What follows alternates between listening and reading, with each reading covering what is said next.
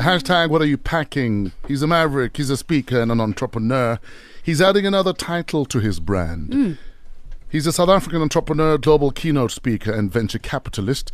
Internationally, the 32-year-old has earned his stripes over a 16-year speaking career that has seen him move from public speaking to being one of the most sought-after global keynote business speakers. Yet, many don't know that he had to drop out of varsity, or at some stage had to sleep in his car in the basement at an office park. But he's here. What are you doing here, Mr. Thembekwayo? Hey, I missed the cruise.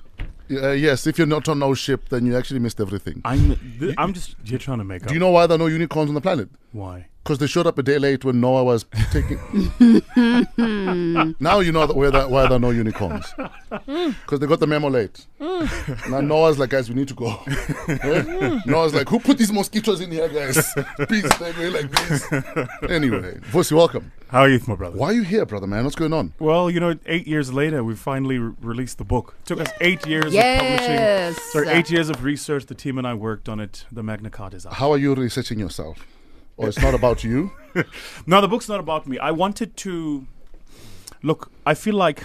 Let me put it to you this way. I feel like in the world of literature, we contribute in different spaces. Yes. I think there are fantastic books that speak about the experience of the black person. So Mrs. is one of them, by the way, and thank you for the signed copy. Thank you. But there you are got books. One? Oh, yeah. All right, well Signed. done. We're still waiting. We're yeah. still waiting. No, none of us. Carry on. You on the list, though. Ah, all right. Nibonile. I think page 7. Okay. So there are fantastic pieces of literature that speak to the experience of the black person. Okay. I didn't want to come at it from that perspective. I wanted to write a book that speaks about what we can contribute in a changing world where we are excluded from parts of the world that are changing. Yeah. Give us an example. Like, what will I find in the book? So that would make sense to me as I'm a blue-collar worker.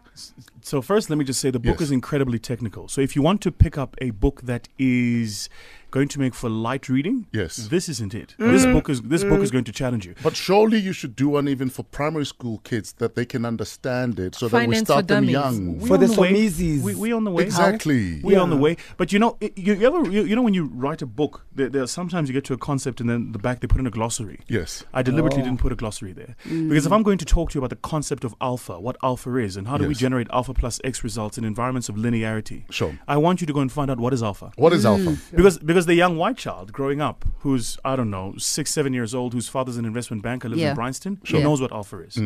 Now, I've always said poverty is a function of economic system, not stupidity. So if we treat ourselves and we say because we are poor, we must then be spoon-fed things, we will continue to be poor. So I've written the book deliberately technical, deliberately to challenge the mind, deliberately to force people to go, well done. And go and research more. To talk about, so in the book, there's a part where I talk about the edge of chaos. I talk about complex systems and how chaos and order all actually coexist in a functioning system. So the fact that we have in South Africa, three people who have equal wealth to 60% of the population. That's a function of chaos and order all coexisting. Because at the end of the day, now,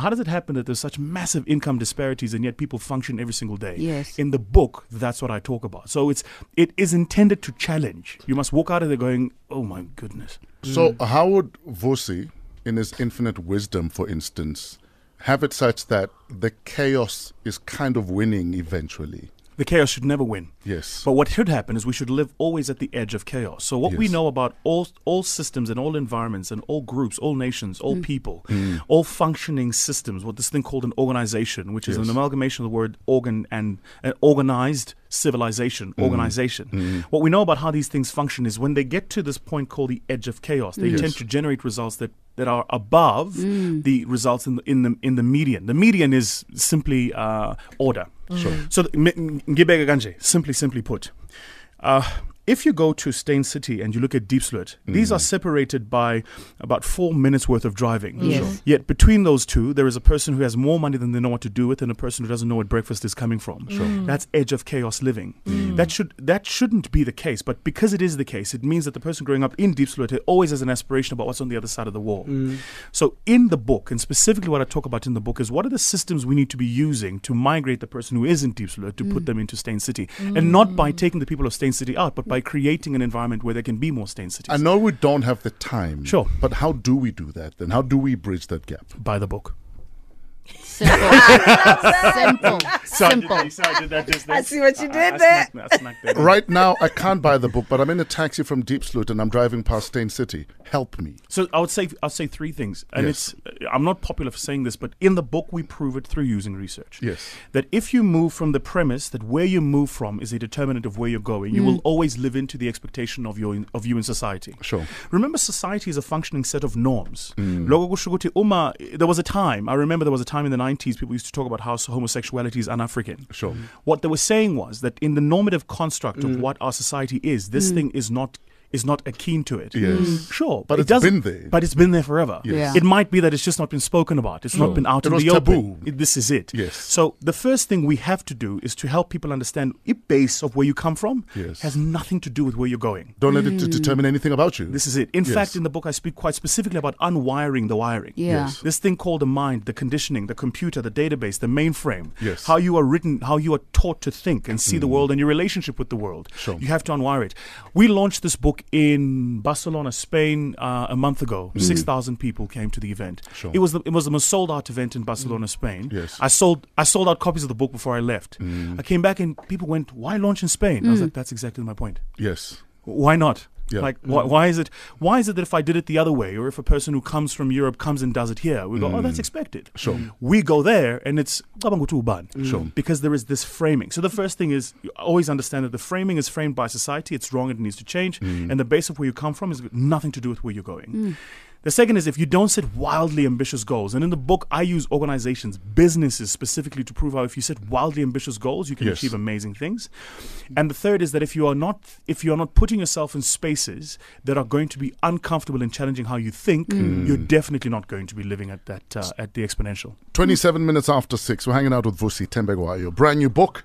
Get the book, like he said. We'll wrap up with Vusi after this. And does he volunteer anyway? We'll find out. Lil Pump on Metro FM. This is Gucci Gang. 29 minutes after 6. Hashtag what are you packing? It is an extraordinary edition of What Are You Packing? Vusi Thembekwayo is in the building. Brand new book. What's the book called? Where do people get it? It's called The Magna Carta of Exponentiality. It's out on Amazon tomorrow. It'll be on at all the major bookstores by next week, Monday. Who ought to own this book?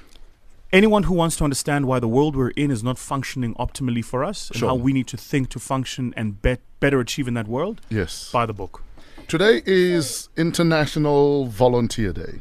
Do you volunteer anywhere? I know you also do a lot of good work. Do you need volunteers? I do volunteer a lot. I just can't think of... No. I do volunteer. Yes. The Vusi Thembekwayo Foundation, which contributes to the Vusi Thembekwayo bank account. Sure. I volunteer there every day, 365 days. Jeez, boy.